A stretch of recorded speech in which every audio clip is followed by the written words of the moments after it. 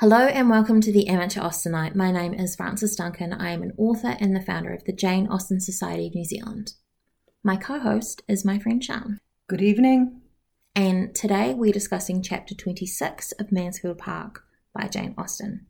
In chapter 26, Sir Thomas declares that there shall be a ball.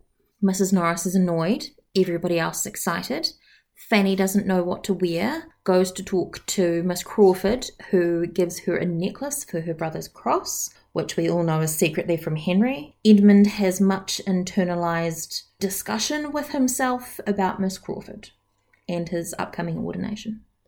So Sir Thomas moves really quickly because it's only the night before when they have dinner at the parsonage. The next morning he comes to breakfast and says, "We're going to have a ball."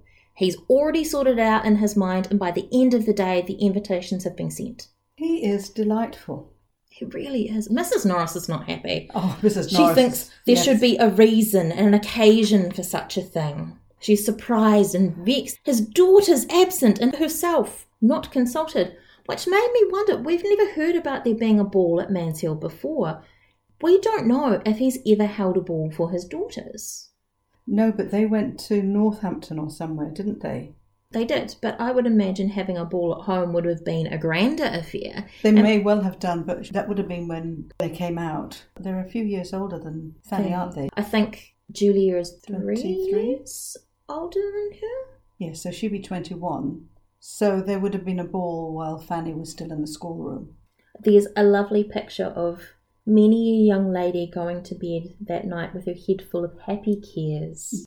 I've always felt that Sir Thomas has been given a bad rap here as the big ogre, but actually he intrinsically cares about his family. He's just not that good at showing it, but he's trying now. He's been away. He appreciates Fanny. He's so happy to provide a chance for William and Fanny to dance together, to see each other dance, because they probably won't dance together, being that they're siblings. It's a little inappropriate. Not necessarily. No. Because William was saying something in the previous chapter about would it be inappropriate. And Emma says something in Emma to Mr. Knightley, we're not so much brother and sister as to make it improper, that they can dance. I thought it could also be quite safe because essentially the brother then is like almost like a chaperone, because if you haven't got any partners, you'll dance with your father, you'll dance with your brother. I didn't think of it as being inappropriate. The preparations go on and Lady Bertram continued to sit on her sofa without any inconvenience from them. And Mrs. Norris was still ready with her suggestions for the rooms, but everything was prearranged. Even the day. Quite a lot of couples we decided, wasn't there? 12 to 14 couples. So that's about good. 30 people minimum, because then you'd need chaperones on top.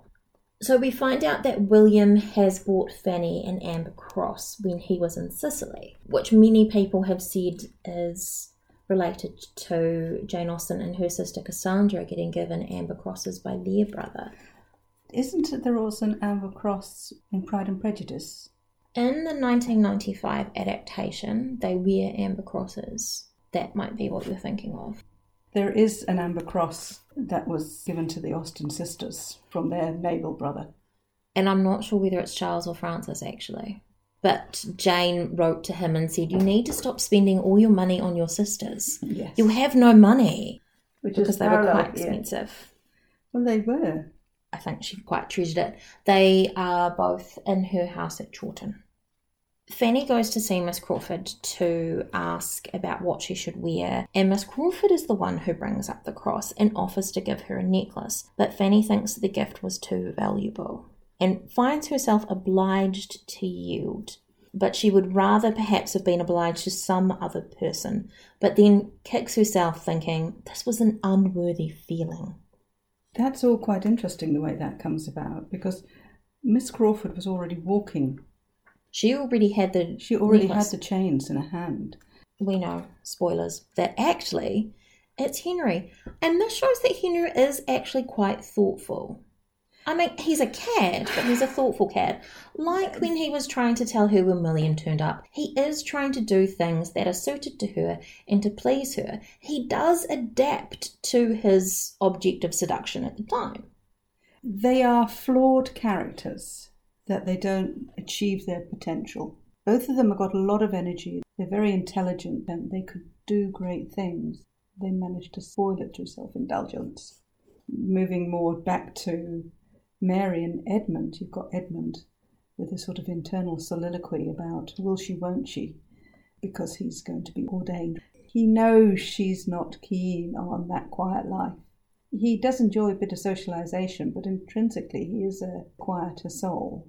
Half his destiny would be determined. He's very clear.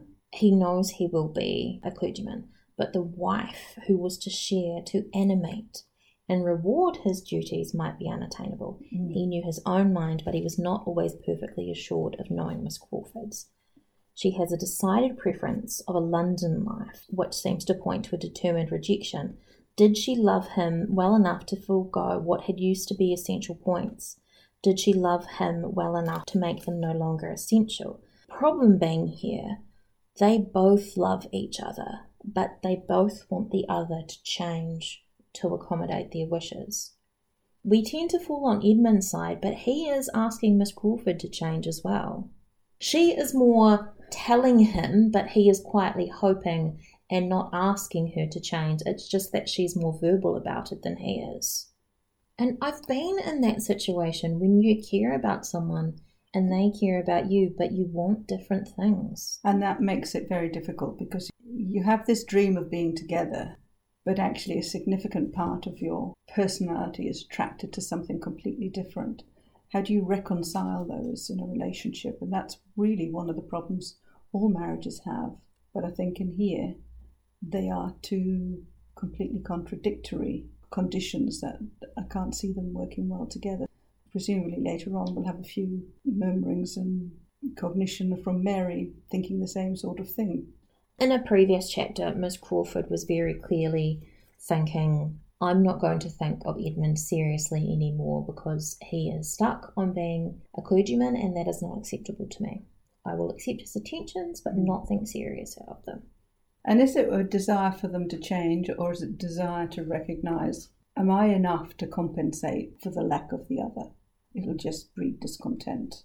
Miss Crawford is going to leave Mansfield soon. She's been invited to stay with friends. She felt she must go and knew she should enjoy herself when once away. And she was already looking forward to being at Mansfield again, which makes Edmund think that she's thinking of him. So he got in quick, engaged her early for the first two dances. Which is his only real concern about the ball, apart from being happy for Fanny and William. Because it makes very clear that to him, this has the same amount of importance as every interaction with Miss Crawford. They are all equally important to try and determine whether she is interested in him, whether she will say yes if he proposes. He's been dragging his feet on this for months. Has he? It wouldn't have been appropriate for him to propose until he had himself set on a career.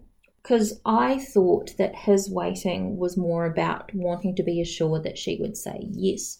But you make a very good point.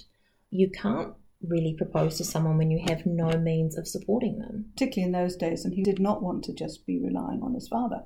And even if he suddenly changed his mind and decided to go into law or the army, he wouldn't be earning money from the get-go. He'd have to go back to law school. It will take several years to establish himself. Fanny suspects that Miss Crawford is in cahoots with her brother. She should have kept her mouth shut. Miss Crawford says, you suspect a confederacy between us, that what I am doing is with his knowledge and at his desire. And there is an expression in Miss Crawford's eyes which Fanny could not be satisfied with. She was complacent as a sister, but careless as a woman and a friend.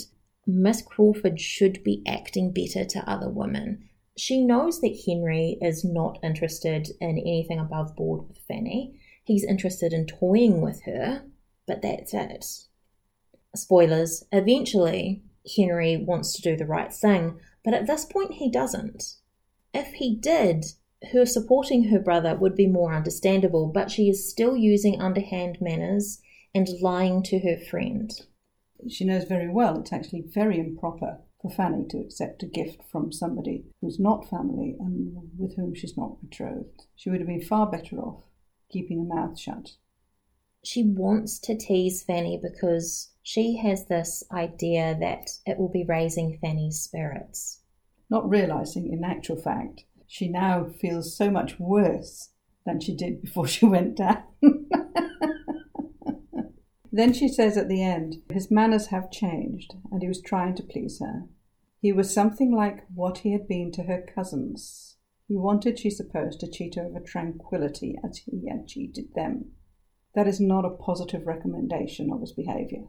She sees what he's about, and she does not trust that he has good intentions. So the ball will be interesting when that comes along. Yeah, a lot happens in this chapter, and I thought they were going to run straight into the ball, actually. And that is our summary of chapter 26 of Mansfield Park by Jane Austen. My name is Frances Duncan. You can find me at francesduncanwrites.com and on Twitter at Frances_Duncan. Thank you for listening, and we wish you a happy reading. Just popping back in to let you guys know that we have merch now. I haven't actually got merch with my face on it. That seems a little weird to me, but if you really want it, let me know and I'll do that. There's merch of the Jane Austen Society of Aotearoa New Zealand's logo, some Jane Austen merch, and some Pride and Prejudice, heavily Pride-focused merch too. It's on Redbubble, and the link is in the notes. Happy buying!